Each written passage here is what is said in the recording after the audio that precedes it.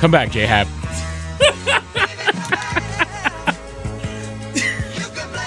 Oh, that's great. Blame it all on the Jays. We were terrible this year. But we want you back, J-Hab. Can't you blame it on Mark Shapiro, though? Not really. There's a lot of things that happened this year. But it's not J-Hab's fault. As you hear these amazing tones, I'm Steve Artebello. I'm Angelo Lippa. And this is the Last Word Podcast. This is episode 4.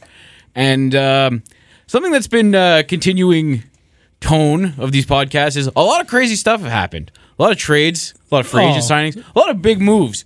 And, well, it was no difference before this episode. We actually delayed it a day because the MLB trade deadline. There's no way we could have done this. Yeah, it was kind of like, we should probably wait till we find out what happens. Like, there's rumors. Maybe there's this, like, Chris Archer thing happening, and then everything happened. Well, remember, there was a report late Monday that Mike Rizzo was going to be listening to requests.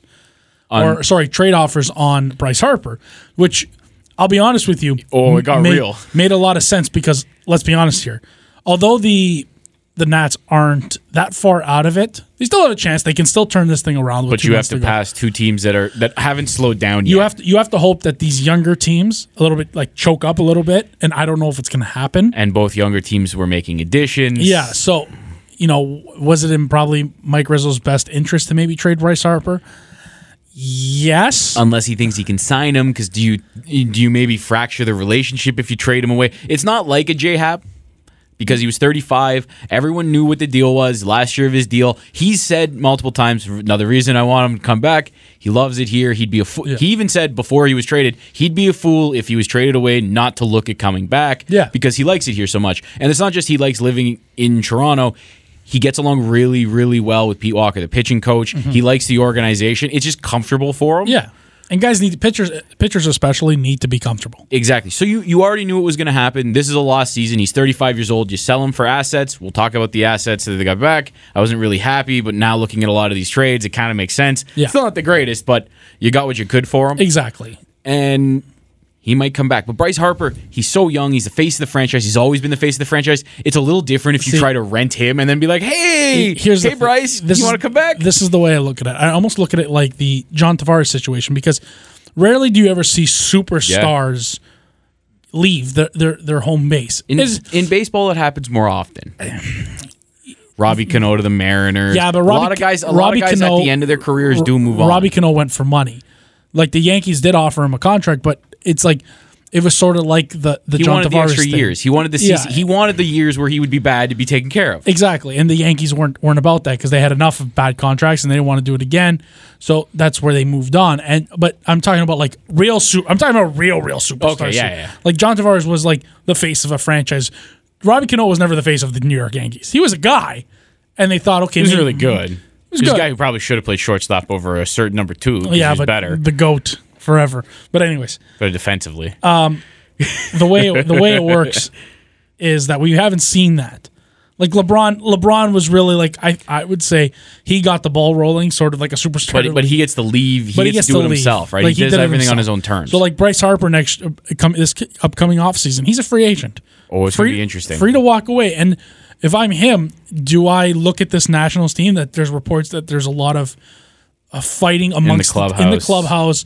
We saw maybe you should have kept Dusty Baker. Yeah, like last week, Strasburg and Scherzer going at it. Now I'll give Strasburg a little bit of credit, saying let's go in the tunnel, let's deal with this down there. That's the thing, exactly. Do it out because this stuff happens all the time. Yeah, guys blow up at each other. If you follow baseball, you'll know this shit happens. Kevin Pillar broke his hand because 2 years ago because he went into the dugout after striking out and punched the wall. Yeah, funny story. The Blue Jays now have a punching bag in their in the hallway. I'm not really? joking. That's a thing that happened after Kevin Pillar broke his hand. Makes sense though. But this shit happens. Guys go to like the guys you see on TV have blow-ups. Usually it's because they want to be seen having the blow-up because this stuff happens all the time and guys they do it out of sight.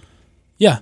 It's the way to go, though, sometimes. But it's the mature way to do it. But sometimes it happens. It's like, not mature to break things, but at least like to not look like a child. Yeah, and this is the other thing, too. It was Sunday Night Baseball.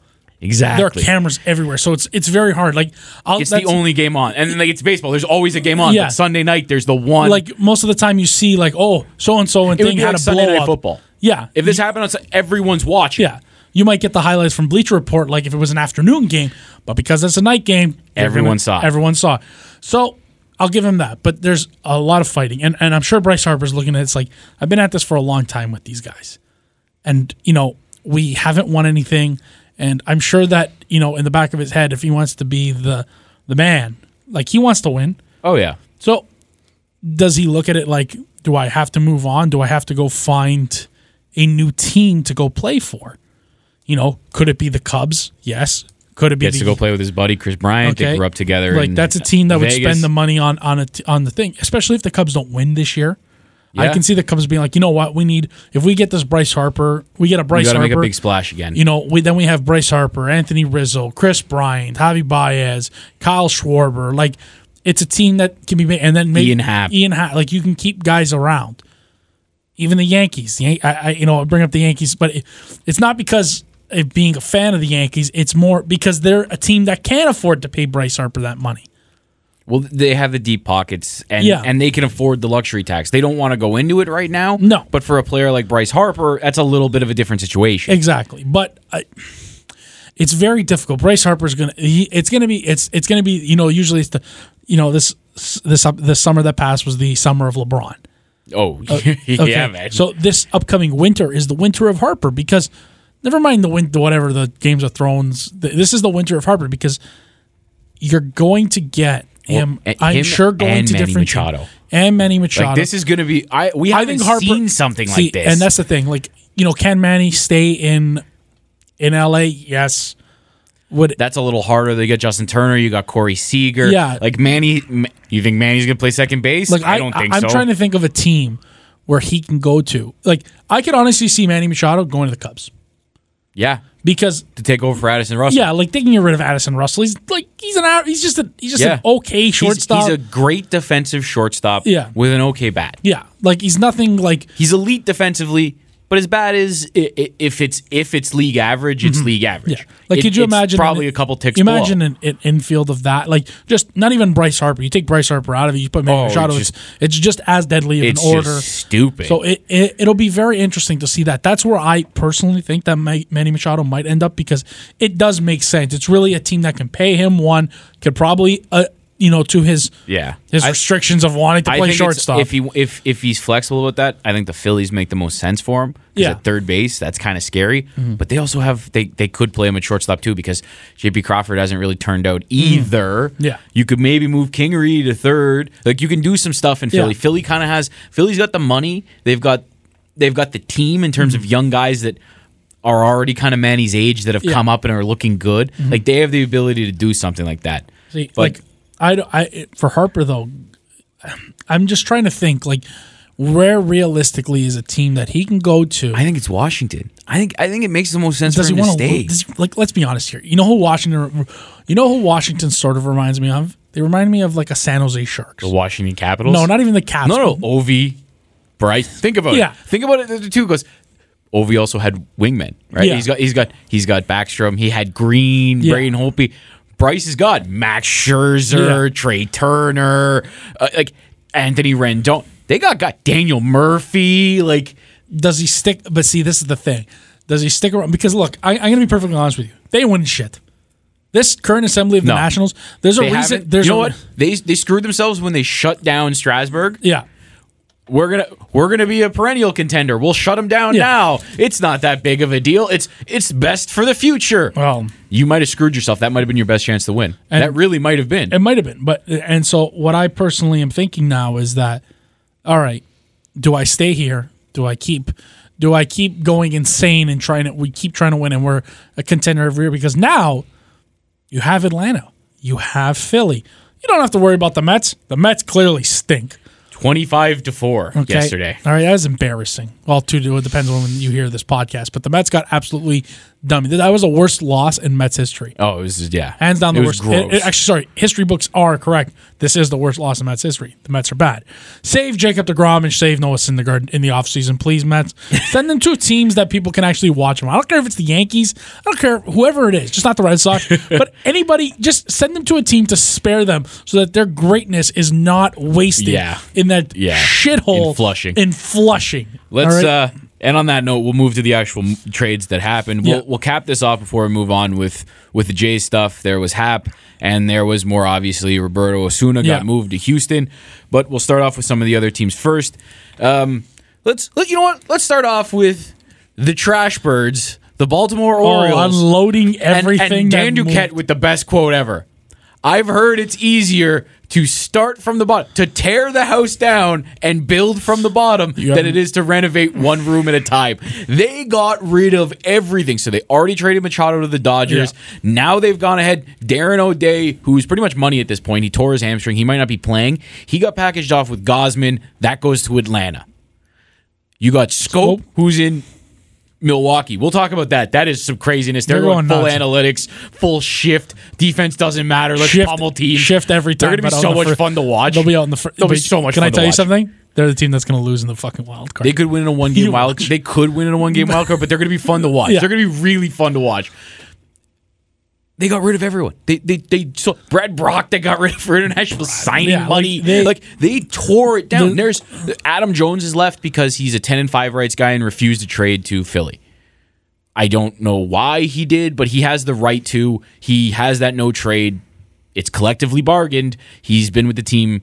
He's been in the MLB 10 years. He's been with the same team for 5 years. That gives you an automatic no trade clause in baseball. So he's the only thing that didn't go because literally they got rid of everything that wasn't nailed down. Except Dylan Bunting. He's probably gone later. I don't know if he's nailed down. I think he's going to be gone later. I think, like when you walk into a room and sometimes there's a loose nail and it catches you on your shirt and you're just like, oh shit, hang on, all right, I'm good. Dylan Bunting's a burr. Yeah, that's all it is. That's all it is. He'll be moved eventually though. I think they moved him in the offseason. Exactly. I just think they didn't get the value they thought he was worth and they're waiting. Because I don't see him there for very much longer because everyone is gone. Yeah, and he's a quality starting pitcher. And you got rid of Gausman's a young guy, a controllable guy, a former 3rd overall pick who, look at Trevor Bauer, another former 3rd overall pick who is a little bit older than Gausman. I think Gausman's 26. He's 25, 26. Trevor Bauer just turned 27 this year and finally figured it out. Gausman has been good in the past. He's been good in spurts this year. There's a chance that Atlanta got a guy who can all of a sudden now figure it out. Plus, you got Gausman out of the AL East. Gausman now gets to pitch in the NL. Yeah. We've talked about this before. He gets to face the pitchers. He gets to face the defensive first, shortstop, or center fielder. It's going to be easier for him. There's no more DH. Mm-hmm. So just because of that, Gausman should get better. But because he's a former 3rd overall pick, a guy who can throw in the upper 90s when he tries to. Recently, we've seen him throwing in the low to mid 90s. Yeah. But you see when he's in a stressful situation, he can still hump it up and get it there. That's a great trade for the Braves. They add to their young, controllable pitching staff, Sean Newcomb, Mike Foltynewicz. Now you've got Gausman. They're building. That's a scary team. And the Baltimore Orioles, as much as I call them trash birds and I make fun of them, this actually was the smart thing to do, was to take everything apart. Yeah. Granted, this should have happened last year because you would have got more for you would have got more for Zach Britton. You probably would have got more for Brad Brock. See, I don't know. You could have moved a lot of these guys earlier. Hurt, right? Britton was hurt. Britton ended up getting hurt. Yeah, he ended up getting hurt. So who knows what happens? But But they thought, okay, sold one more year, one more kick at the can, right? That's they had a deal in place for Britton before he got hurt, and the owner sewered it. He was going to the Astros. The owner has done stuff like that before. That's why Chris Davis and his 159 batting average has 5 more years at $17, $18 million a year. Did you hear about the bar that's in Baltimore that offers a shot every time he gets a hit? Anytime he hits the ball. That's a joke. Okay, that's how bad it is. This is baseball, and this bar has no problem giving out free booze, free shot because they know he's not getting hits. No, that's just been an awful contract. So I'll give like you said, the Orioles are getting some credit, to strip it down to try and basically rebuild the whole thing, and they realize another thing too. Probably they are the worst team in the AL East. And it's not getting better anytime soon. Are we really going to contend with the Yankees and the Red Sox? Even the Rays, for that matter. Well, the Rays have young, exciting players, and they have guys they can already bring up, and they've started turning it over. They traded Chris Archer. Yeah. Chris Archer is now a Pittsburgh Pirate. He got moved for Austin Meadows, a very high-end prospect, and Tyler Glasnow, who used to be a very high-end prospect, he's now in the bullpen. Yeah. He throws really hard, but he can't throw strikes. He came up His walks per 9 are insane. He had come up. He was starting last year. Then they moved him. Then they sent him down. And then they brought him, obviously, come back up this year. Now he's a bullpen guy. And I think I think in Tampa's very good at one thing, and that is developing pitchers. And he's young enough, Glasnow, to probably get retaught, not redeveloped because he's already starting to. He's going to be probably retaught by the Tampa Bay staff, and they're going to try and hopefully they'll try and get the best out of him. Now, whether he is a starter, whether he becomes a reliever, who knows? First of all, who knows in Tampa Bay? Because he could be an opener. Yeah, we really don't know. He could be an opener for 2 innings. I mean, it could be Sergio Ramos. It could be third base. Yeah, you know what I mean? And it's Tampa Bay. It's Tampa Bay. Like they're just kind of whatever, winging it. We still and got it's time, working, kind of. and it's working. It's not like they're bad. They're above 500, I think. Exactly, they are. So what do we?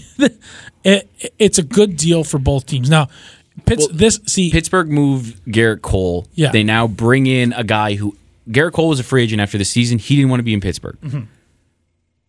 Chris Archer has 3 years of control left after this year because of this amazing contract he signed with the Rays, where he has 3 team options, and the biggest one is $10 million. For someone like Chris Archer, that's unbelievably cost control. That's cost control pitching of a great quality. And the Rays get a very exciting outfielder. Meadows got called up this year. He was on an absolute tear. And then he, like all rookies, went through a little bit of a slump. Pittsburgh has a ton of outfielders, so they couldn't play him every day when everyone got healthy again, when Polanco and Dickerson came back. So they sent him back down, but he looks good. He's been a guy. He's basically the reason they traded McCutchen. He's been hurt in the minors every year. He is supposed to have kind of make his ascent, except for this year, and we finally got a glimpse of it. Yeah. And now Tampa gets that, and Archer and Kiermaier make the most money. Archer's gone. Like, that payroll is now at something stupid like $50 million. It's ridiculously low. And Kiermaier makes 10 of that. And now you've got a guy that might be able to replace him in center field. So you might be able to get rid of even more money, get even younger, get even cheaper, bring more kids through the system. Which they will do, because then you know what? Seems to be the way baseball's going. The Rays don't have a lot of money, but at this point, they've spent so little that they might be able to go get a couple of free agent pieces in a year or two when these kids are good, and they think with their own kids that maybe they can play with the big boys. They can play with the Yankees and the Red Sox. And I think for a lot of teams too, the Chris Archer idea was, we talked about it. You had mentioned to me, maybe Brian Cashman was, there was. I thought he'd be a Yankee. I really did. The DeGrom Syndergaard thing, and it's like maybe this is just a smoke screen that he's going to go get someone else like a Chris Archer. And the Yankees, I'm sure, were in it. I'm sure that the Yankees were looking at it from a perspective. But I'm guessing when they went to go get Happ, part of it kind of went a little bit down the tube because maybe they didn't want what was being offered. We don't know. You'll never know, right? Exactly. Or you'll find out like down the road. Exactly. Like, it could have been like, hey, they asked for Frazier and Sheffield, or maybe they honestly just looked at Meadows and Glasnow and just said, you can offer us Sheffield and Frazier, and we just like them better. Yeah, and that's what happens. You really don't know. And for these other teams that were probably after Archer, I'm sure that the Dodgers were one team. Oh, for sure, because those are the guys that drafted him and signed him to this contract. Or not drafted him, they traded for him. They got him from the Cubs for Matt Garza. Yeah. Which, what a trade. Jeez. And then they signed him to this contract, and then they bailed to the Dodgers. And the Pirates sort of came out of nowhere because they went on that ridiculous winning streak, and now they're sitting 3 games out of the wild card. And they picked up Chris Archer and Keone Keller. They got another closer. That's what I think it was. It was them coming out of nowhere that made him a buyer, that turned him into the buyer. Because when we did the first episode, they weren't in. They were just, I think, we were talking about them probably selling off. Yeah, and they kind of went. They started to win, and it just created this whole firestorm where, okay, now maybe we can make a play. We can make the playoffs. Because if they make the playoffs this year, even after losing Garrett Cole, losing Andrew McCutchen, who was the face of that franchise. It revitalizes the fan base. Yeah, like they're back in. Yeah, and people, you know what I mean? You believe in their Moneyball approach again because people were so happy they made the playoffs. Then they were angry that they weren't keeping guys. Yeah. But now it looks like they made the right move, so you get the buy back in. So I will give Pittsburgh a lot of credit that they realize, hey, you know what, we got a chance here. Only 3 games out. Maybe we, they're basically chasing the AL West. Sorry, not the AL West. Excuse me, the NL West. And there's the Dodgers. There's Colorado, who are on another crazy streak and awesome to watch. Atlanta's not, Atlanta, and I think those are the teams like Milwaukee. They're 6 back of Milwaukee basically because Milwaukee's like 3 games up on Atlanta. Yeah. So it's there. I'll give him that it's there. Now going back to Tampa, using an asset in AJ Ramos. And he's been fantastic. Sorry, not AJ Ramos. Sorry, that's the closer. Wilson Ramos. Wilson Ramos. See, that was a weird one because they managed to get Tommy Pham. That made sense too. Yeah. They bought low on a guy that they might be able to flip next year and who's going to have value for them at a low price tag this year and next year because he's got more control. I understand the Tommy Pham trade. You keep him, he doesn't really cost you anything, and you can flip him later. It's the Wilson Ramos trade that didn't make much sense because they essentially gave a guy who's a catcher, who's having an unbelievable season. Like, he's back to what he was before he tore his ACL. His numbers this year, he got hurt not too long ago, but his numbers so far this year, he's batting .297. He's got 14 homers, 53 RBIs. He's got an on-base percentage of .346, a slugging of .488. And he's going to the Phillies for a player to be named later. The Phillies just stole him. A.K.A. a bag of balls. Yeah, they stole him. Or money in the Coke machine. They completely stole. Granted, it's a rental. You only have him for the rest of this year. That's a hell of a rental for a young Phillies team. And they have Jorge Alfaro, who's a great defensive catcher, but he can't hit right now. Yeah, and that's a big time upgrade for the Phillies. Massive. Because now they're going to have another bat in the lineup. This is going to help them. Like, this is kind of where it goes back to the Nats. Like, and a veteran catcher that can work with their young pitching staff. Exactly. Like, this is a master stroke by the Phillies. This is an unbelievable trade, and the Rays do so well that you wonder why they gave him away for a player to be named later. Like, maybe what they see. I think they could have gotten more personally for a guy like Wilson who's having a good year, but I wonder if he just comes back. I wonder if it's sort of like the J-Happ sort of deal, where he just comes back and he likes it there in free agency. They've already kind of talked. Yeah, say, hey, look, we're going to trade you. We're going to try and get something. Who knows what the player? You never know. Yeah, that's the thing. That's very. That would be interesting. Maybe that's why they're willing to take a lower return because you know what? We know we're getting him back, so we might as well get something for him. Exactly. And save the money. We don't have to pay him. Exactly. That's another thing with Tampa Bay. Now they don't have to pay him for the rest of the year. Yeah. So save more money for Tampa. Now we got to talk about the Brewers before we get over to the Blue Jays, the Brew Crew, and what happened. The Brewers are doing some crazy things. Now, the Brewers, they struck out on some middle infielders. They weren't going for Brian Dozier, who ended up going to the Dodgers as kind of a weird trade because they traded a second baseman for a second baseman. I don't really know why. And Brian Dozier's been having an off year. Yeah. Very off year. And Logan Forsythe, I don't know what the Twins, but whatever. It doesn't make much sense. It's kind of a lateral move. Yeah. They moved a veteran second baseman for another veteran second baseman, two struggling second basemen, and the Twins got some prospects, I guess. Maybe the Dodgers think that they can fix him. Get him back to his 47 home run. Like, he's been very productive in the past, so you can see why they might do it and take a chance, whatever. Plus, you never know in the playoffs. But for the Brewers, so they miss out on Asdrubal Cabrera. So they go get Mike Moustakas. They go get another third baseman when they have Travis Shaw. And 6'4", 230-pound Travis Shaw, who's never played second base in his life, is now the second baseman.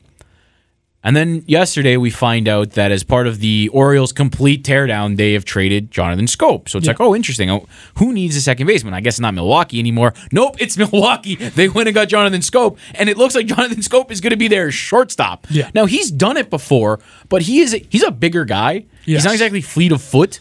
He's a very good second baseman. Defensively, I think he actually might have won the Gold Glove last year. I know he won a Silver Slugger and he was in the conversation to win a Gold Glove. I know his advanced metrics show him as a plus defender at second base, and I know he did it a little bit in the minors, but you're going to move two guys completely out of position up the middle of the field. Now, what we said earlier is this kind of looked like it was like the ultimate analytics move.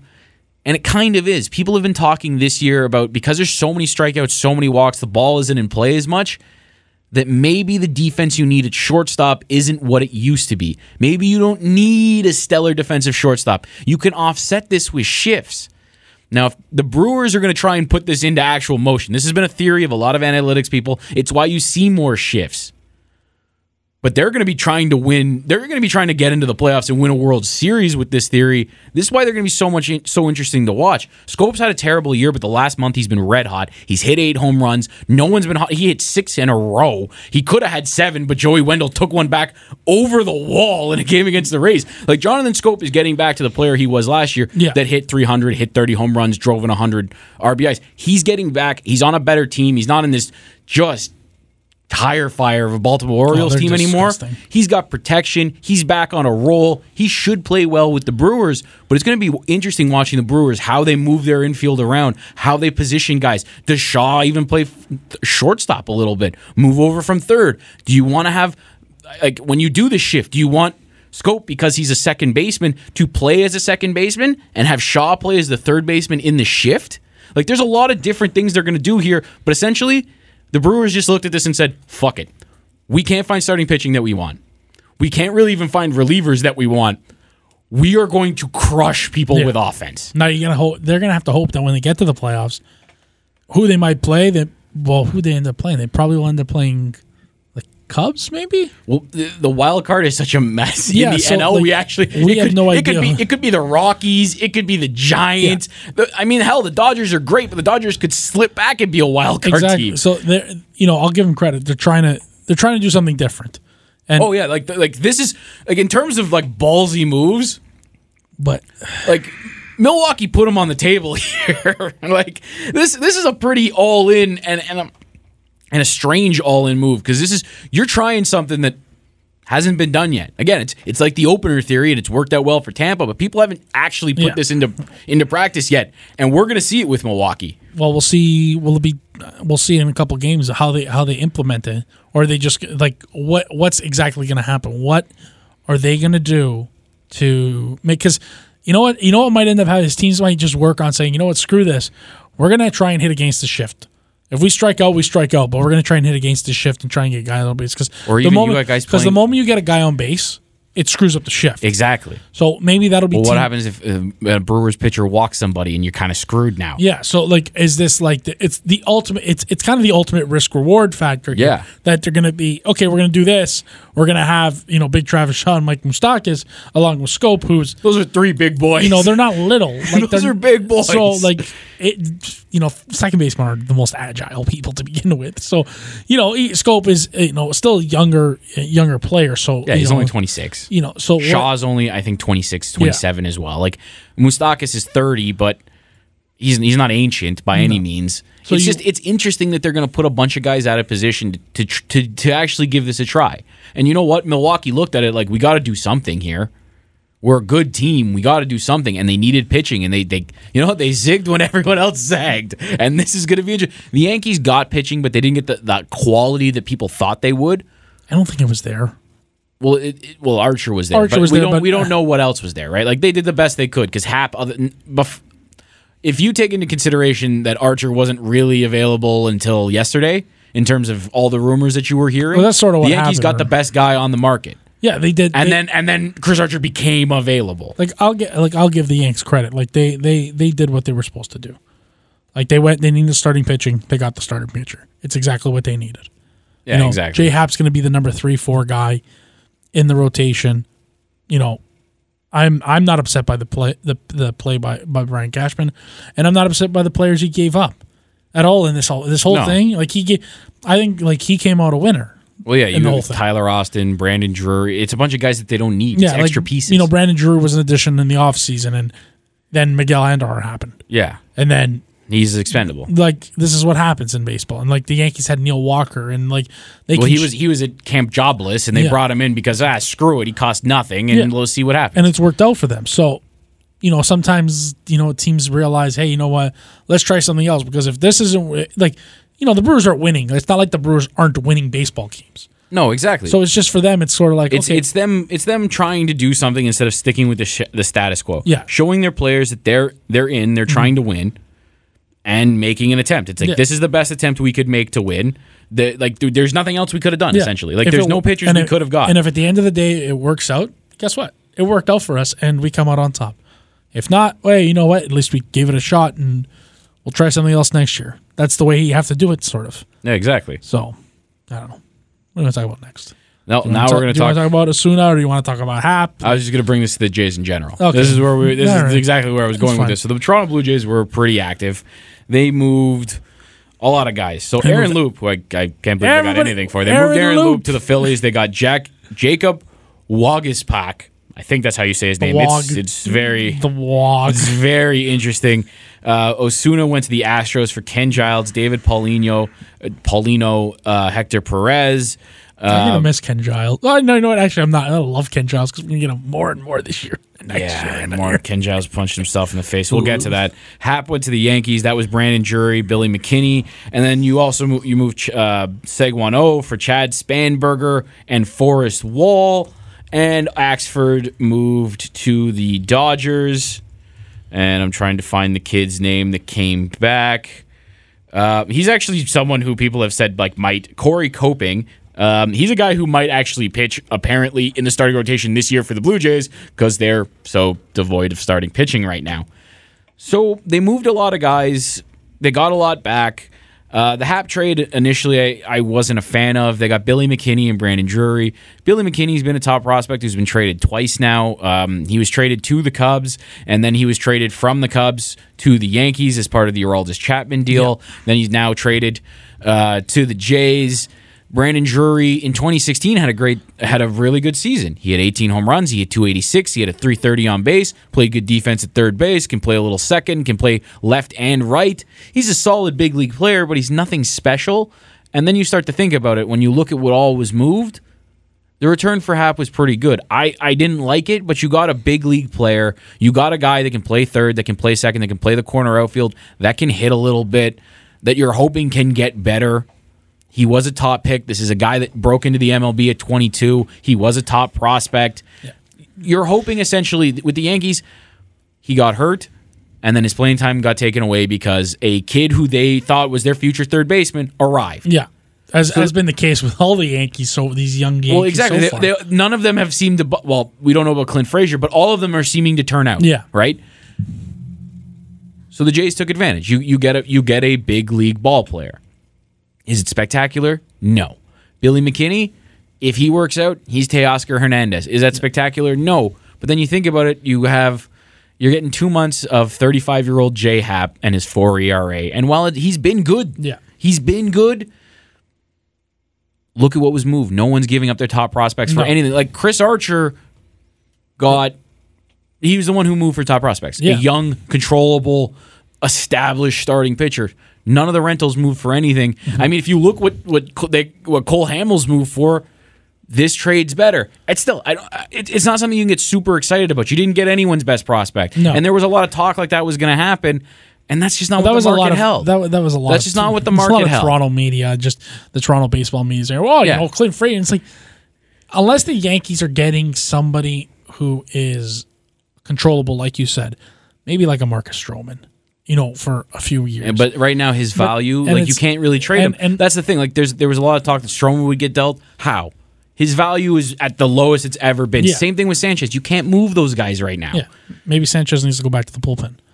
Well, we'll see. If he gets if he can't stay healthy. Next year's a big year, I think, for him. You watch. He's going to stay healthy next year. Just when he needs to get... And have a 3-ERA and win the ERA title and be a stud. Exactly. That's going to happen. But, for the Jays, for the most part, I think they did come out they get something in the J-Hap deal. It's better to get... Look, I always look at it this way.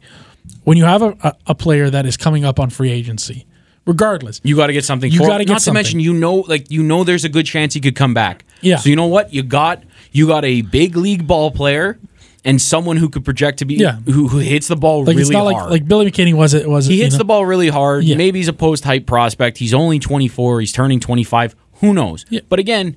You weren't going to get anything that was a sure thing for J-Hap. It's the way it is. You know what? J-Hap. And for O to get Spanberger, to get up, granted, he hits in a very hitter-friendly minor league park, but the kid's leading A-ball in home runs. And then he comes here where it's harder to hit home runs in Lansing, and in his first game hits a dinger, in his second game hits another dinger. So you got something for a pretty decent reliever. For Axford, I don't know this Coping kid's name, but they think he can start. That's impressive. You got that for a guy who you signed off the scrap heap.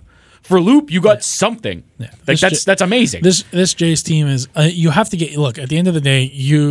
They're starting to rebuild the Jays. Yeah, the rebuild is beginning.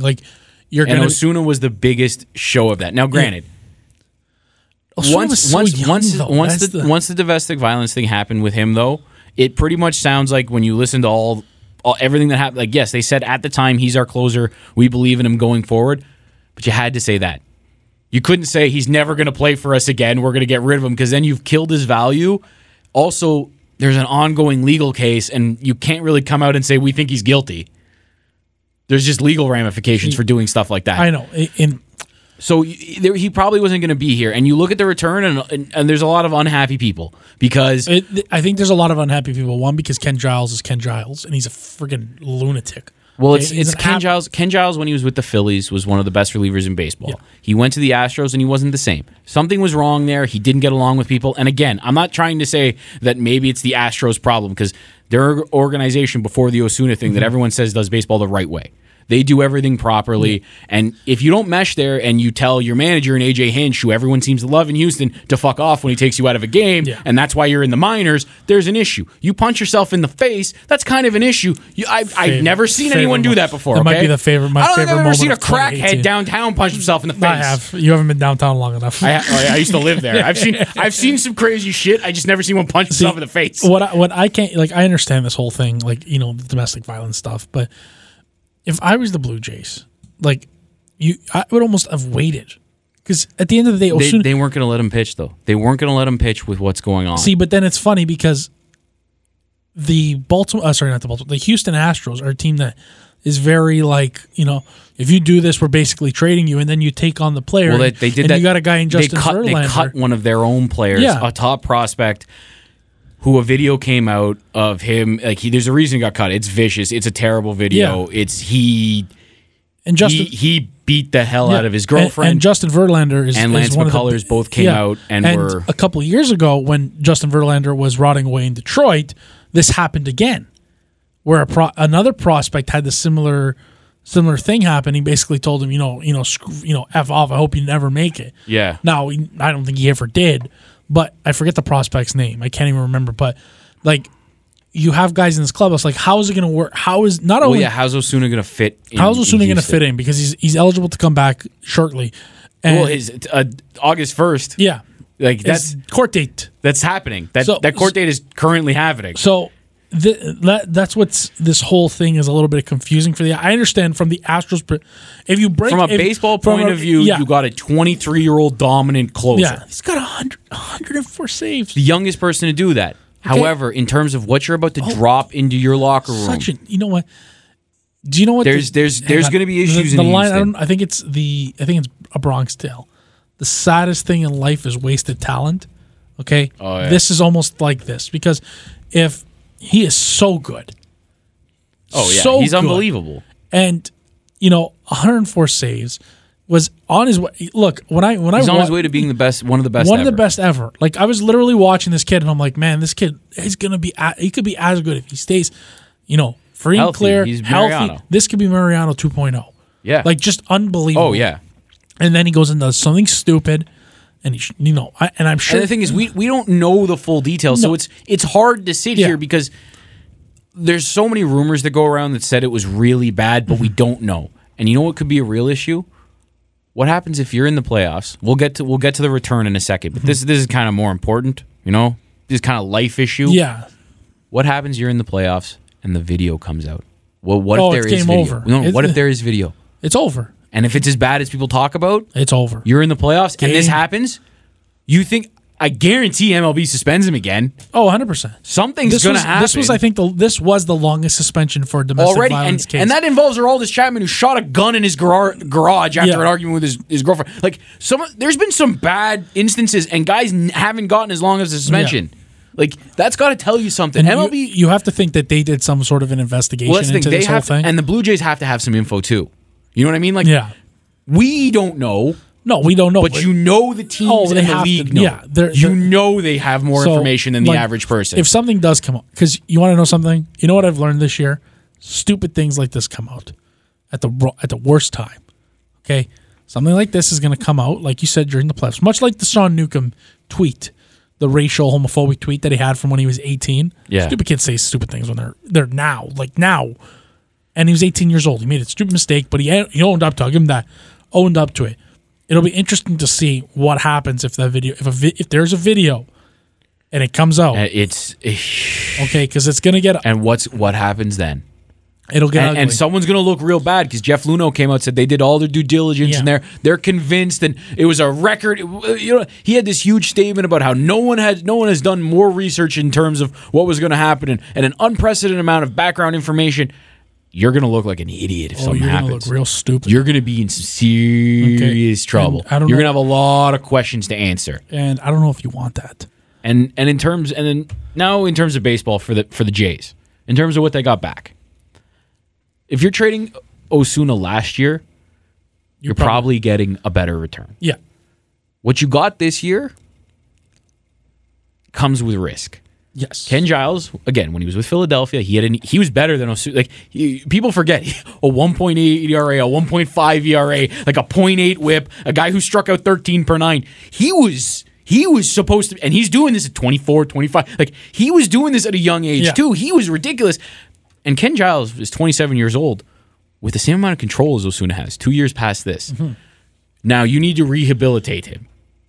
You got to get him comfortable. You got to get him not punching himself in the face, and you got to try and get him back to what he was. Don't punch yourself. But the thing is, it's not a long shot. It's not a massive rehabilitation because relievers can have volatile seasons like this, and you can get him back on track. But again, you don't get as much of a sure thing because of the case hangover as soon as head. Yeah. David Paulino last year, MLB Pipeline's number 44 overall prospect. Mm-hmm.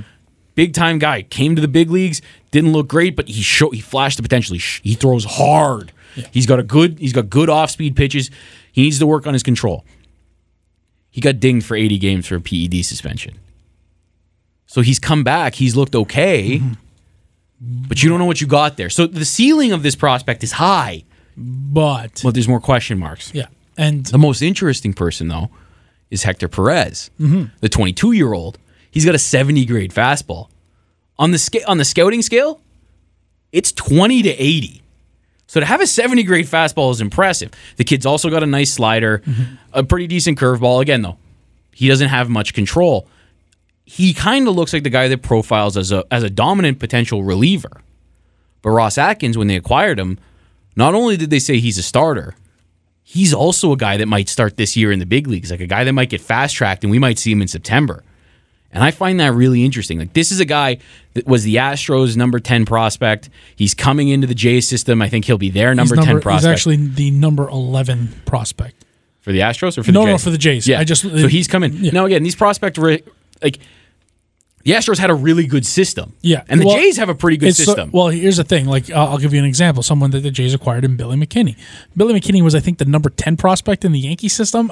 He floated around that. He goes to the Blue Jays 19th ranked prospect. Exactly. So things change. Things change. Organization's depth, depending on certain things. And it's not like the Jays have a bad system. The Jays have a very good system. Yeah. It's in place. Like, the things are going to be there eventually. And they needed pitching. They've got all these position players, exciting young position players. They needed pitching prospects. And again, what I told Angelo this when the trade happened. It better be Forrest Whitley and it better be J.B. Bukauskas. These are the Astros' best prospects. Their best pitching prospects. These guys are absolute studs that project as top of the rotation. Yeah. But you're not going to get that in this situation. You might have got it last year, but it's not last year, and we know the situation. And you know what? If the Jays did make the decision that he is not pitching for us, we cannot allow this. The return? Not bad. Pretty good. It could have been a lot worse. Yeah. It really, because we talked about this too. Aroldis Chapman, we all remember the trade to the Cubs. You don't remember the trade to the Reds. And the Reds, their owner essentially came out and said, he will not pitch for us. I will not have this. So the Yankees showed up and were like, we'll give you pennies on the dollar. And the Reds made the trade. And then Aroldis Chapman got and it was funny when Gleyber Torres. See, and that's the thing. It's like he got Gleyber Torres for the Yankees. Like that it's unbelievable because the Cubs they traded 3 prospects that didn't matter and managed to bring back Billy McKinney and Gleyber Torres. Like they brought back some serious pieces. Like that was Brian Cashman. That was a rental. That was Brian Cashman throwing his balls on the table and being like, "Fucking what? Brian Cashman." Here you go. And you want to know what's funny is because that year when they acquired Aroldis, I was like, they had Andrew Miller already. And Betances. And I'm like... And we thought that was a super bullpen. Look at the bullpen now. I'm like, what is happening? And now, like, literally, it's just... Now the back end is like... That was just stupid. Now it's like, Chad Green, Dylan Betances, like, literally, the 4 they can go... Zach Britton, and then you have Aroldis. Like, how? Dylan Betances. Like, it's just... It's Brian Cashman's a wizard. But, like, what... You have to sometimes look at it as, like, we got a decent return on it. And at the end of the day, you want to know something? Say Ken Giles has a good year next year. And the Jays flip Ken Giles. And the Jays there's a year of control. Exactly. Like there's a great, and then he'll be a 28-year-old closer with a history and with control. Yeah, like it's tough for the Blue Jays. Like the Blue Jays were in a tough position because they lost a great young closer. Baseball wise, great young closer. But you know what? Where the Jays are, they're not rebuilding. They're retooling because this organization has said they don't want to go for Houston Astros. They're not going to burn it to the ground. I wouldn't. Yeah, but you don't need.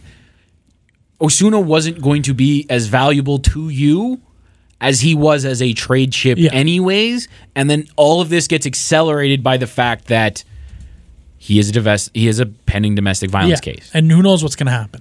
We have no idea. Nobody knows exactly what's going to happen. Yeah. By the time this thing comes out, we might know. He might have pleaded no contest. He might be a peace bond. He might be allowed to travel, or it gets extended. Yeah. We really don't know. Mm-hmm. If it gets extended. And if he's pitching and he's making court appearances. Oh boy. You know what? And then there's always the possibility that something could come out. And can I tell you something? That might not be the best thing for the Astros because the Astros don't have Altuve. He's hurt. They don't have Correa. And they're 4 games. They're only leading the division now. That seemed insurmountable, like they were going to walk away with it. Only leading by 4 games.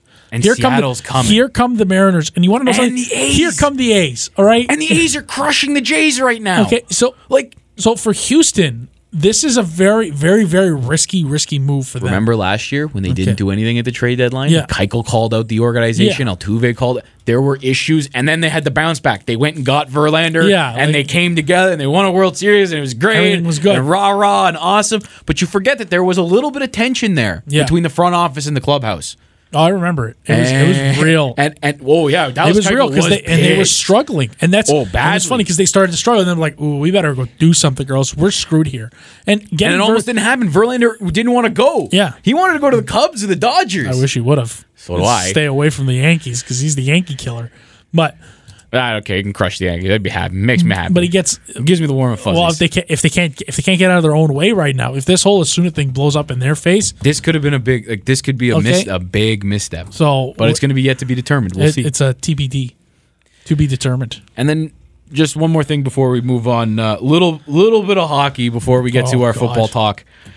Tom Wilson for the Blue Jays. Just real quick. The season's over. They've sold off. If you're a Jays fan, you know what you're looking forward to now? Get your first look at Danny Jansen. Because it's not going to be Vladdy. No, he's not coming out next year. You got to go to Buffalo. We're going to Buffalo. We're making a trip to Buffalo. We might do an emergency podcast on the road. It might have to. It might be amazing. We're going to Anchor Bar, by the way. Just letting 100%. Right? Come on now. This is how the game plan's going to work there in Buffalo. Okay, we're going to go. We're going to get there because the 1 o'clock start. We're going to go to an early game. Oh, hell yeah. And they're actually playing the Scranton Wilkes-Barre Rail Riders. Your boys. The boys. We get to see Yankees farm system. We get to see the toe. Yeah. Torres. Oh, Ronald Torres. Oh, that's right. He's still down there. He's just hanging out, having a ball, just kicking his feet up. Little Ronald Torres. We're gonna go to a place called Jim's Steakout. I'm in. Good nice little sandwich shop. We'll go there, have lunch, go to Buffalo, the Bison Stadium, whatever, Coca-Cola Field. Watch the game. Go to Anchor Bar, have chicken wings. Might potentially buy myself one of those the Buffalo Bisons rebranded as the Buffalo Chicken Wings for one day. So might have to get me one of those hats. And watch pretty fire. And watch some of the young Yankees. Watch the young up and coming Blue Jays. And you know what? That's at the end of the day. If you really want to get, like you said, if you want to get your first look, you want to get a look at Vladdy. This is your chance. The Jays aren't calling him up, and they brought him to Buffalo. This is almost like a fan service thing. As much as this is for Vladdy to face AAA pitching, this is almost more of a bone to the fans being like, listen, we're not calling him up. We're not starting his service time. Hell, he's not coming up next year until 3 weeks into April. Yeah. Exactly like Acuna. Exactly like Chris Bryant. This is what happens. Exactly like Gleyber Torres, too. Exactly. This is what happens, okay? Make your way to Buffalo. He's what, an hour and a half, 2 hours down? 2 hours away. Down the highway. All right. You get to go see him. You saw his debut was ridiculous. AAA was afraid to pitch to him. Yeah, they walked him 3 times. He was 0 for 1, but the one time he was 0 for 1, he got a sack fly. Like Vladdy's Can I say, I think we should sit in the outfield as opposed to sitting behind the bench. So we can catch home run balls. Yeah, that's if they throw many pitches. Can you throw to just yell throw to him? Ball! Just throw to him. Pitch to him. So cowards, you have no honor. But that's what you if you're a Jays fan, you want to see Danny Jansen because that's a guy who might get called up. Yeah. You might see a Sean Reed. You might see some of these guys, and that's what you're looking forward to. But we're going to make a quick pivot now. We're going to take a quick little pit stop at the NHL on our way to the NFL because we got to break down the AFC South and tell you a couple of the important things that happened since the last podcast. But someone got paid in the NHL. Mr. Tom Wilson. Don't get me wrong. Big physical forward, played on the first line, did a lot of stuff in the playoffs. Stop me if you've heard this story before that a big physical playoff performer gets a massive contract that well outweighs what he's ever done in the regular season. Welcome to Mr. Tom Wilson and his contract. Well, he's getting paid for the next 6 years. I believe it's $5.14 million a season. What in the hell, Washington? Granted, you got your cup. That is paying for the cup. That's paying for the cup, basically. Do you not remember Brian Bickle and all of the other cautionary tales of what you do to pay big-bodied playoff guys who never score like this in the regular season? Have you not learned the lesson? How old was Brian Bickle? Was he around the 24 age? 24 I think he was older. Because I think they got rid of him at like 29. So here's the thing. Tom Wilson, I'll give him that. He's young. He's only 24. He's 24. One problem, though. He's making a lot of money. He's making more money than he should be. I think he's making more. He's actually, I think, making this season more than Kucherov. Oh, my God. I think he is. Yeah. He's making more money than Kucherov. Think about that for a second, people. So, Kucherov, who had 100 points last year, I think, literally a monster. He didn't have 100, but he was damn close. He was damn close to it. And then you have the Washington Capitals, with Tom Wilson paying him a boatload. And here's the thing for the Caps. He's making more than? He's making more than TJ Oshie. No, sorry, he's not. Sorry, I'm wrong about that. It's close, though, because TJ Oshie's getting he got that 8-year deal to make it work. TJ's at 1.75, and Tom Wilson's at 1.1. Wait, 1.75? Well, 5.75. Yeah, there we go. Sorry, I'm looking. And Wilson's at 5.1. It's 1.4, right? So, yeah. Like, it's freaking insane. It's obscene. Like, what are we doing? It's obscene. Like, oh, God. Nazem Kadri gets paid $4.5 million, and he's a center who scored 30 goals the last 2 seasons. And, coming up, they're going to have to pay Braden Holtby soon. It doesn't make any sense. It doesn't make any sense. How did you get to this number? How? It's because they won the cup. Yes. You know what it's sort of like? Because it's the cup. I'll go back to baseball for a second. Alex Gordon. You ever remember him? Oh, yeah. Okay. Kansas City Royals. Okay. Alex Gordon got paid after the World Series. He got paid. Okay. Much like everybody else, because that was the thing. They won their World Series. They got their thing. And they kept their guy. But it didn't work out. No. And sometimes these contracts for big players, look, you want to know something? That's a lot of money. That's for a guy getting paid. For basically, I will say this, for a guy who's basically a third line player. The guy they're paying him like Milan Lucic, and he's never produced like Milan Lucic. And the guy who's their third line center is being paid like a third line center in Lars Eller, who's making 3.5. Yeah. Like the way that I don't understand how Lars Eller is getting less, that much less than Tom Wilson. I get it. You have Tom Wilson there, and he's sort of the grinder of the whole first line, but he doesn't score. He doesn't score. Like, what are you doing? He doesn't score. Okay, you paid for goals. That's what happens. And then do you want to bring up your Mark boy Stone. who also is asking for some monies? Mark Stone. All right, who the hell do you think you are? Asking for $9 million in arbitration. 9. All right. You have never. 9. Okay. Last season, I'll give you credit. You were the only plus player on Ottawa. I'll give you that. But it's plus minus. It's just, come on now. But here's the thing. This isn't a $9 million players. You want to know what I expect from them? I expect 85 plus points. I expect goals, too. I expect 30 goals at least. Jamie Benn makes a good, healthy amount of 9.5. Okay. Or actually, he might be 8.5. That actually might be a deal. All right. But, you haven't. What have you done? You haven't done anything. And didn't we look at his goals? Haven't they regressed each season? Yeah. Now, granted, he did have a good year. It was only 58 games, but he was over a point a game. But it was only 58 games. What do you... And he's 26. He's 26. He's gone from... Okay, I don't count his first couple of seasons because he was kind of all over He's asking for 26, 23, 22, 20. And he's more of a... He's asking for more money than Johnny Gaudreau. Yeah, and where... Think about that for a second. You have literally not had more than 65 points in a season. Where do you think you are? look, you might get 6.5, 7 because that seems to be the going rate for guys. Or you know what? Is he asking for 9 just because he wants the fuck out of Ottawa? Maybe. And he knows they can't pay him, so he's like, I want 9. Maybe please get me out of here. Maybe that's what it is. But I want to know, like, where's he going to go? What team? Like the Phoenix Coyotes. Yeah, no, I'm joking. Have fun with that. See, I actually don't know who would pay him $9 million. This is the thing. I really have no.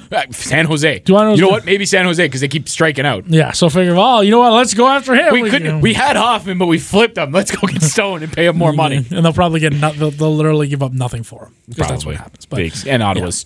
Ottawa's Ottawa. Just get the hell out of here. Smarten up. Smarten up. You are not a $9 million player. You know who I pay $9 million to? PK Subban. PK Subban. Pernell Carl. All right. Pernell Carl. I play. Brent Burns. All right. Brent Burns makes 8. All right. Sean Monahan, I'd pay the $9 million for. Okay. Johnny Gaudreau. These guys are.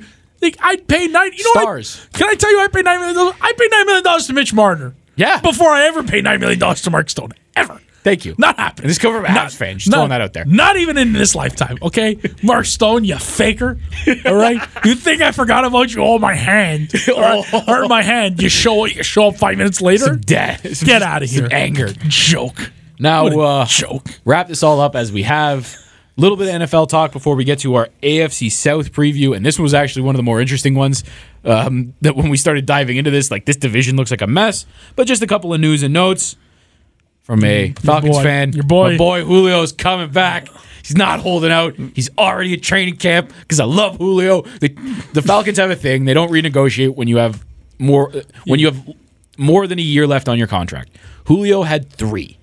So they took a little bit of money from the third year and they put it on this year. You know what's going to happen next year? They'll take a little bit of money from that third year and they'll put it on next year. And then they'll renegotiate the contract in the third year when it's in the last year. And everyone's happy, and Julio's in camp, which we need, and everything's good again until I start screaming about Steve Sarkisian, because if he doesn't get Julio the ball in the red zone again, I might kill somebody. Can I give you a spoiler alert? He's not going to get him the ball in the end zone. Sorry. Happy thoughts. It's the preseason. Spoiler alert. It's the preseason. Sorry for the spoiler alert. Just come on now. Learn. All right. It's Julio Jones. Well, it's, throw him the ball in the red zone. But here's the thing. Atlanta realized something. This is... Spoiler alert for the NFC South preview. I'm taking the Falcons. It's not because as you should, and it's not because of anything. It's just they're the most talented team in the division. They're the best team in the division. They have the best offense in the division. They have the best defense in the division. Not the best head coach. I think that's pretty good. He's pretty good. Like he's number 2 in the division, which isn't like I have some issues with Sean Payton. The whole choking thing last year. I wanted to kill him. Yeah, but I can't say that he's a bad coach. No, I might think he's an asshole.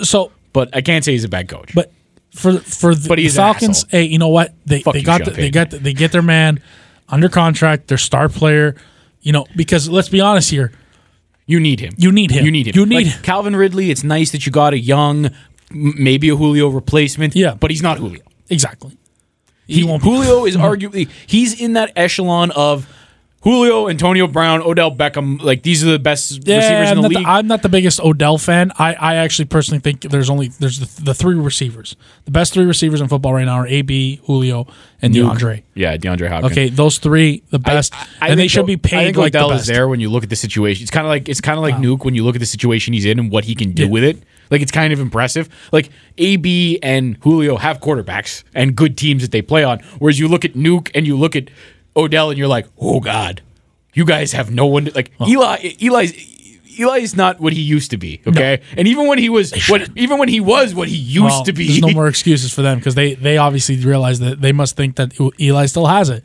So I don't want to hear any excuses from the Giants. No, that's their own fault. Their own fault. Sorry, you went Saquon, but whatever. Hey, Saquon was the most talented player in that draft. Oh, 100%. And the Browns screwed up. It's just no surprise. I like Baker, but we'll talk about that. Also, Todd Gurley get paid 4 years, $60 million, 45 of it guaranteed. Well, when you have Lev Bell's just sitting there being like, I told you running backs were worth that much money. You know what? Here's the thing, though.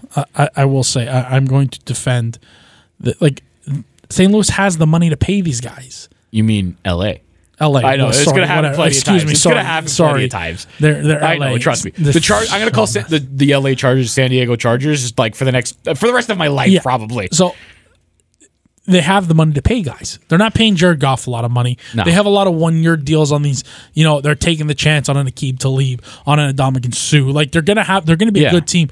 They have the chance to do it. So hey, you can pay these. And Gurley's guys. still technically on his rookie deal. Like this doesn't kick in. They didn't rip up the rookie deal. No, this is actually so he still plays this year and next year on his rookie deal, and then this kicks in after. Like for the Steelers next year, you know what? I wouldn't be surprised if the Steelers do. They put a transition tag on him. Be like, here, go. Oh, they'll trade him. It'll be like what happened with Cousins. Go see what you can get. We'll figure it out. If we want to pay we you can that, match. Yeah. We can match it. If not, and that's what the thing is. Like Lev Bell, Todd Gurley, they're the best backs in the league, along with David Johnson. Like these guys are the best backs. They do everything. They can run the rock. They can they go about it. And the only thing that Todd Gurley has going for him is that he did one thing that Le'Veon Bell hasn't been able to figure out. Well, he maybe figured it out after a certain LeGarrette Blount left the Pittsburgh Steelers, but that was stay off the weed and show up to take your piss test, because Todd Gurley's never had to do that. Nope. So Todd Gurley, getting paid properly, but he's in the right situation to get paid. Yeah. And on a good team with a good head coach, and But he's reset the market now for running backs. Yeah, because Lev Bell was trying to do it. The only reason I brought up Le'Veon Bell is he was trying to do it, and everyone said he was crazy. And then someone did get the money he was asking for, so it sets the market more.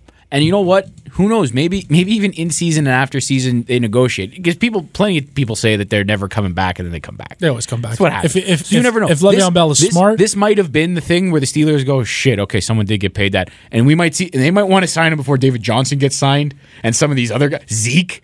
Yeah. What's Zeke gonna get? Well, the Cowboys are stupid. He's the offense. Well, no, the Cowboys are probably gonna give. He's more of the offense than Dak is. So. Well, exactly. So we're gonna see some running back contracts. I think get crazy with the guys that are coming up. So maybe you see the Steelers pivot and sign him, just because you know what? Maybe we get him signed before the other ones start happening, and we see like. The way I don't know if we'll ever hit a $20 million running back, but the way that money's going, like Stephon Diggs just got 5 years, $81 million. I know he's a wide receiver, but still, like the money that's getting thrown around, you might, and a team like Arizona that's not paying a bunch of people, that's not gonna have to pay their quarterback because he's a rookie. Oh, that's the other thing too. You might see something stupid like $20 million for David Johnson. That's where some of those other teams are at the advantage as opposed to Pittsburgh, because Pittsburgh has paid their offensive linemen. They've paid their defense. Like they're paying AB. They're paying Ben. Like they got their left tackle locked up. They got guys locked up. It's just it's a situation that the Steelers are in that they can't. There has to be a little bit of. I understand you want. If I was the Steelers, maybe guarantee a little more money.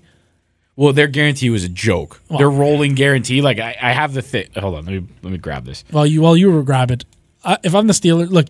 Yeah, this is it from Ian Rappaport, from the rap sheet. In the NFL, personally, the guys you pay really are left tackles, and you pay your head coach and you pay your quarterbacks. Yeah, but this is what they offered him. So I'm not a big Ian Rappaport fan, because I remember a couple of years ago saying Ben wanted out of Pittsburgh. Ben never wanted out of Pittsburgh. He just wanted Todd Haley out of Pittsburgh. But this was the deal, because this has been reported by others. I just made sure to grab the screen cap because it was pretty shocking.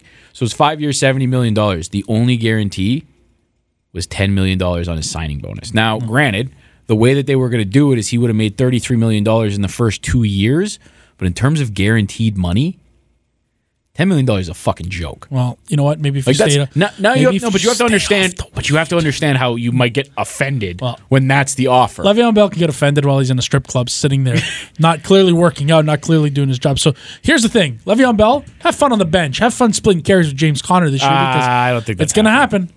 You want to know something? Mike Tomlin's look. Can I tell you something? I think he also wants to win. I think Mike Tomlin knows something that this year has to be different for him, because there cannot be any more screw-ups.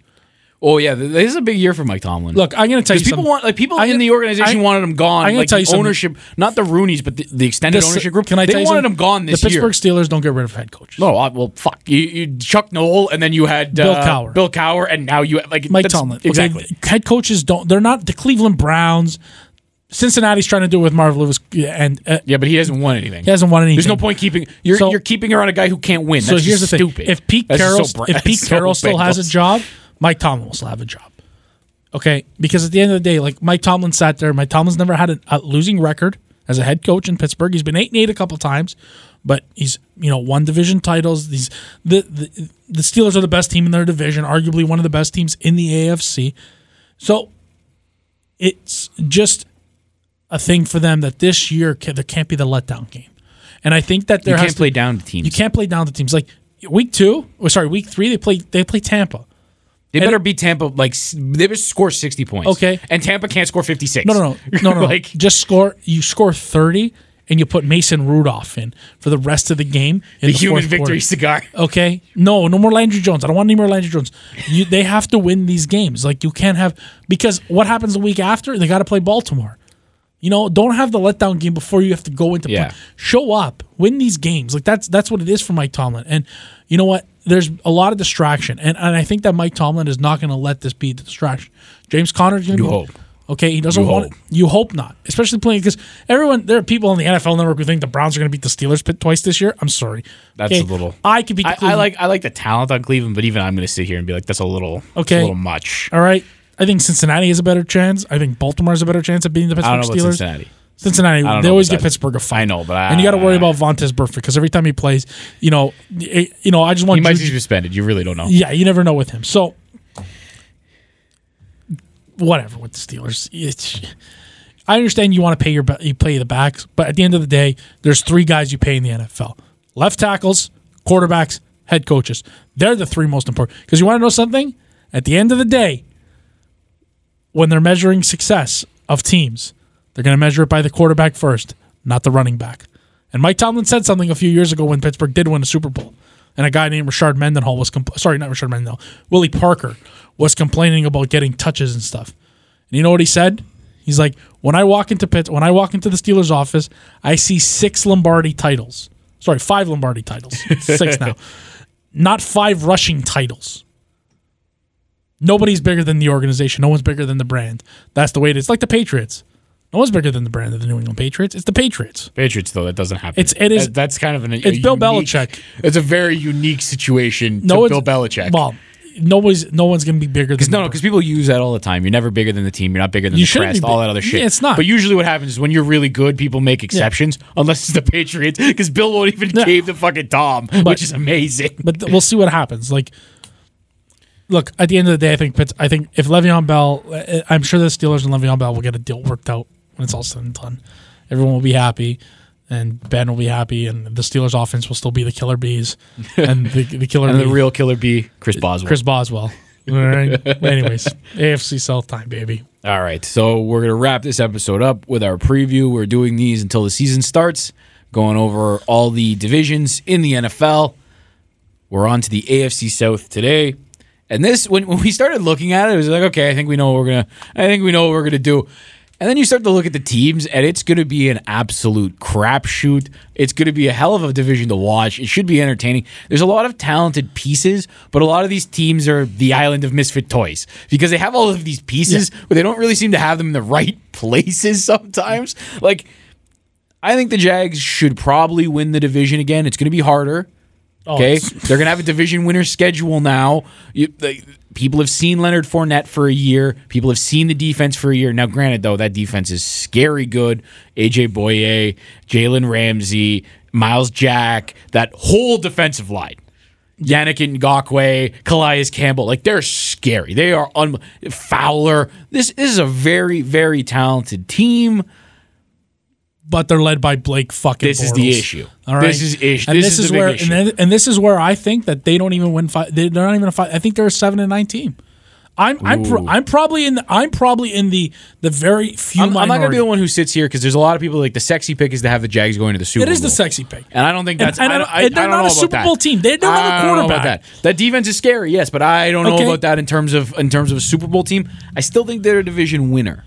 I don't think they win the division. I think the division winner is going to be Houston. I think they're second. Now Houston might be the best team, but they have the most question marks. Yeah. You have Deshaun Watson played 5 games. They were an electrifying 5 games, but that's 5 games. Yeah. J.J. Watt hasn't been healthy in, 4 years?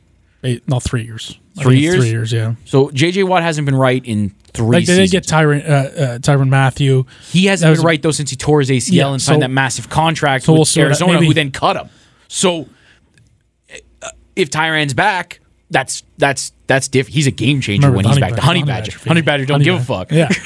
But like if he's right, that's amazing. Marcellus Wiley, who was hurt last year, if he's right, he's a great passer. Whitney Merciless. Marcellus Wiley retired a long time ago. He's on. He does media now, but Whitney Merciless. Yeah. Like they have so many guys though that are hurt. Nuke is the constant. He's amazing. Fuller's always hurt. Lamar Miller's always banged up, and he hasn't actually been as productive as he was in Miami. No. Well, their offensive line is bad. That's an issue when your quarterback just came off a torn ACL. So he's maybe running for and was running for his life before he got hurt. Like that's an issue. But again, but you can see if they're healthy, they're going to be Fuller healthy and Lamar Miller healthy and Donta Foreman coming. He's coming off a ruptured Achilles. So that's kind of a big deal. But all of these guys, when they're healthy, like it's such a tantalizing team. I just don't think they'll be healthy long enough to win the division. I think there's going to be enough injuries that they can't put it together. I think overwhelmingly talent wise, that like they'll be healthy enough to come second in the division. But they might be 8-8 just because so many guys get hurt, and it also depends when they get hurt, how long they're hurt, how serious it is. There's such a crapshoot that just on talent alone, I think they're going to be number 2 in the division because of all the guys that could get hurt at very crucial places. I can't call them the first team. I can't call them number 1. I'm going to call them number 1 just because I don't think the Jags are that good. Look, Pittsburgh threw a fucking 40-burger on them last year and lost. And if Todd Haley runs the ball with Ben Roethlisberger, I'm so upset about this. So upset. He's been holding this in for so long. Okay, can I tell you something? New England exposed that team. Okay, because New England was down. Okay, New England looked down and out, and then they did things. Okay, and New England's offense, like let's be honest here. Really, it was just Gronk. Yeah, it's Gronk running up the seams and then the little dudes running 5-yard unders. So are you telling me that teams this year are not going to try and replicate this? And let's be honest here. It's Blake fucking Bortles. Yeah. It's Blake Bortles. Like, this is not, like, Blake Bortles is not that good. But here's the thing. If Deshaun Watson gets hurt, it's okay, now Tom Savage. It's and then there's TJ this. Yates. Okay, and then there's this. The wild card team in this whole thing is not the Tennessee Titans. No, we'll get to the Titans. They're dead last. Okay, they're dead last. All right, we'll get to them and plain yogurt of Marcus Mariota. Okay, but it's the Andrew Luck led Indianapolis Colts. I know you're on this whole. I haven't seen him throw a football in a year. I know he's doing it again. But he missed a whole year, and it was because of setbacks, and it's to his throwing shoulder. Andrew Luck. Do you know what the best thing to happen to Andrew Luck? I don't know. Do you know what the best thing to happen to Andrew Luck was? I'll tell you the worst thing. You got drafted by the Colts. No. Well, do you know what the worst thing? Do you want to know what the worst thing to happen to Andrew, or the best thing to happen to Andrew Luck was? What? Chuck Pagano gone. Yeah, Chuck Pagano was a mess. All right, Chuck Pagano gone. A terrible coach. Okay, he's an awful coach. I'll still never forget that trick play. Remember where they had no lineman and they snapped it to a wide receiver? Yeah, that's just it's going to work. If you haven't seen this, Google it. Google Chuck Pagano Colts trick play. It's worse than Chris Boswell trying to do the back behind the back. Oh god, onside kick. It's one of the dumbest things I've ever seen. So in all of football, and that's saying something. Andrew Luck is one of the most talented quarterbacks in all of football. I haven't seen him. It's been so long. Okay, I have Andrew Luck in fantasy football. All right, so this is why you believe. Do you want to know something about Andrew Luck? Was even with the Chuck Pagano teams. Well, with no talent around him, he had no offensive line. He had T.Y. Hilton and no running game. Okay. And no defense. Really no defense. At all. But they've addressed, in the drafts, they've addressed some of the defensive issues. Like, their whole draft, like literally their draft literally went guard and Quentin Nelson, Darius Leonard, linebacker, Brendan Smith, or Braden Smith, excuse me, guard, Kiyomoko Ture, a defensive end. Tiguan Lewis, another defensive end. There's also a franchise that's never drafted well ever. Well, guess what? It's a new era, baby. I know. But it's a new era. It's a new era. And you're telling me, okay, you want to know something? It's going to be the Reich way. You know what the right way is? All right, Frank Reich, baby. Frank Reich. Okay, Frank Reich. The Reich way. And I honestly think that this team, this Indy team, okay, is going to be a team that's going to look. They're 6.5. All right, 6.5 in Vegas. Wins over. That's hard. That was hard. I saw that. I was like, You that's hammered that one, eh? easy circle. I want to put this many on.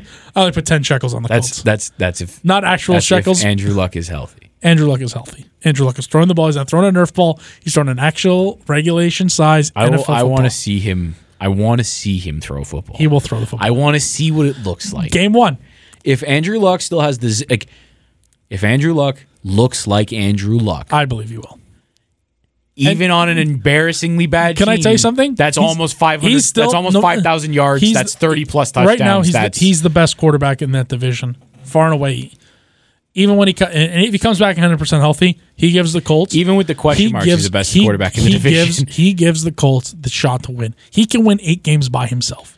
He's this good. So if he's right. And I believe that he is right. Look, it's been a long time, lots of rest for him.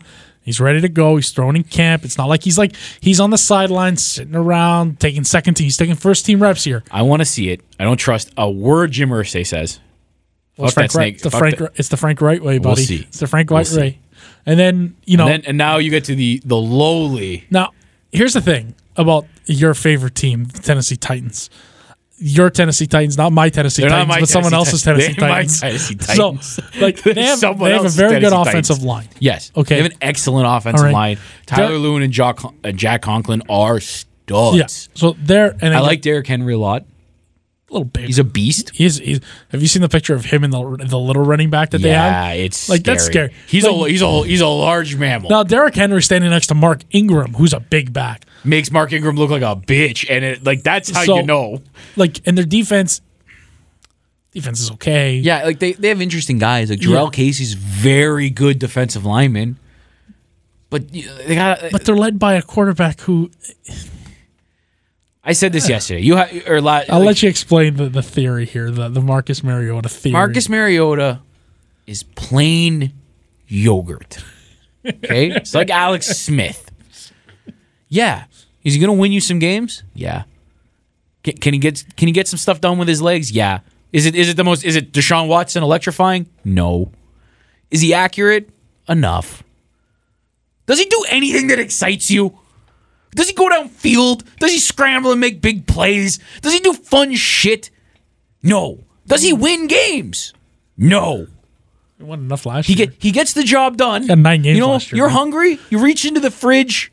Plain yogurt fills you up, but it's not what you want. You put some berries in there, a little bit of granola, chocolate chips if you want to get real fancy, but nobody wants plain yogurt. Strawberries? Exactly. Like, it's good for you. It gets the job done, but nobody likes it. And that's what Marcus Mariota is. And the other thing, too, is plain yogurt. So 2 of the teams, Indy and Tennessee, all have new head coaches. Yes. Mike Vrabel. Mike Vrabel I like as a coach. I just don't think he's got a lot to work on the defense. Jarrell Casey and Adoree Jackson. He's got some pieces, but I don't think there's enough there to compete in this division. And this division isn't a world beater by any means, way, shape, or form. I think they're the 4th best team in the division. I think they are. And that's it. See, that's how I know you believe in Andrew Luck. Because if you didn't believe in Andrew Luck, you wouldn't have made. Well, no, I don't. See, that's the thing. I don't even know if Andrew Luck is. I don't even know if his shoulder's okay. I know you believe in Andrew Luck, like I believe in Andrew Luck. Andrew Luck has to say. Andrew Luck when he's healthy. I just need Andrew Luck to be healthy. I don't have him in fantasy. Like I'm not like dedicated to him or anything. All right, I'm dedicated. I'm a dedicated Andrew Luck supporter. But I know he's good when he's healthy. I know he's good. I know what he is. You know what's funny? And I know what Marcus Mariota is. And you know what? Andrew Luck is the granola and the strawberries. And you know what? When he's really healthy, a little bit of chocolate. He's got chocolate chips in there too. All right, he's that good. He's like that trail mix shit. It's delicious. He's all that good stuff. He's that yogurt parfait. So what's Blake Bortles then? Fuck if I know. And that's why I think, and that's honestly why I believe that the Jacksonville Jaguars are not going to win. I honestly. And Deshaun Watson, he's ice cream. What type of ice cream? We're talking like heavenly hash, cookies and cream, low key, or is the what's the Neapolitan one? The 3 flavors. Yeah. Like he can run, he can throw. He's got excitement. Like you get a little bit of if you scoop it all. Everything. Yeah, like what type of ice cream is he? Like what are we talking about here? This is an interesting. I like we like food, as you can tell. We're a bit of a food show as well, secretly on this side. Oh man, yeah. You know what? I'm going to say I'm going to be the oddball here. I'm going Houston, but I'm going to say one thing is that I wouldn't sleep on the Indianapolis Colts this year. No, if he's healthy, if Andrew Luck is healthy, it could be interesting. Is healthy game one, and Andrew Luck gets going. Because I don't know if you know that what Quentin Nelson said is that he will literally beat the crap out of anybody who touches Andrew Luck. Andrew Luck hasn't had that. Okay, and Andrew Luck has needed this. Quentin Nelson is going to be his guy. Quentin Nelson is going to he's going to be like he's the Terminator. Okay, he's the FBI. He's the Secret Services. Yes. Like he's following Luck around. Like anybody touches Luck, she's going to walk up to him and be like, "Him? Do you want me to take him out? I can so dispose of him, all right, sir." Quentin Nelson's a big dude. Oh, he's a large man. You do not want to run into this man in a dark alley. Hey, maybe. You might be friendly if you say, might be a nice guy. I like Andrew Luck. I am not going to touch him. I swear to God. So, you know what? That'll be my one thing. I will say that the division, if Andrew Luck is healthy, it is a much more interesting division. I believe he's healthy. And I believe that they could be, like, if they make a wild card team, you want to know something? I don't want to play Andrew Luck in the playoffs. No, because that's the thing. Can I tell you what? You know what I might play? You know what I mind letting someone play in the playoffs? Here, New England. You played Angelo. Have fun. Deflategate 2.0? Yeah, have fun with that. But we'll see what happens. I'm going to say that they're not talented-wise, the Jacksonville Jaguars are the most talented team. If they had Andrew Luck as their quarterback, they're my Super Bowl pick. That's different. 100% Super Bowl pick. Even if he's gimpy. But they have Blake Bortles. And Blake Bortles is probably the worst quarterback in all of football. How Pittsburgh lost to that guy, I'll never understand in my lifetime. Ever in my life. Yeah. The Mike Tomlin letdown game, baby. Hey, Le'Veon Bell. You wonder why you lost? Because you were looking ahead to. Yeah, freaking salami sandwich. And that's it for us today. It's the Last Word podcast of Steve Artabella. I'm Angelo Lippa. And don't forget, Hap.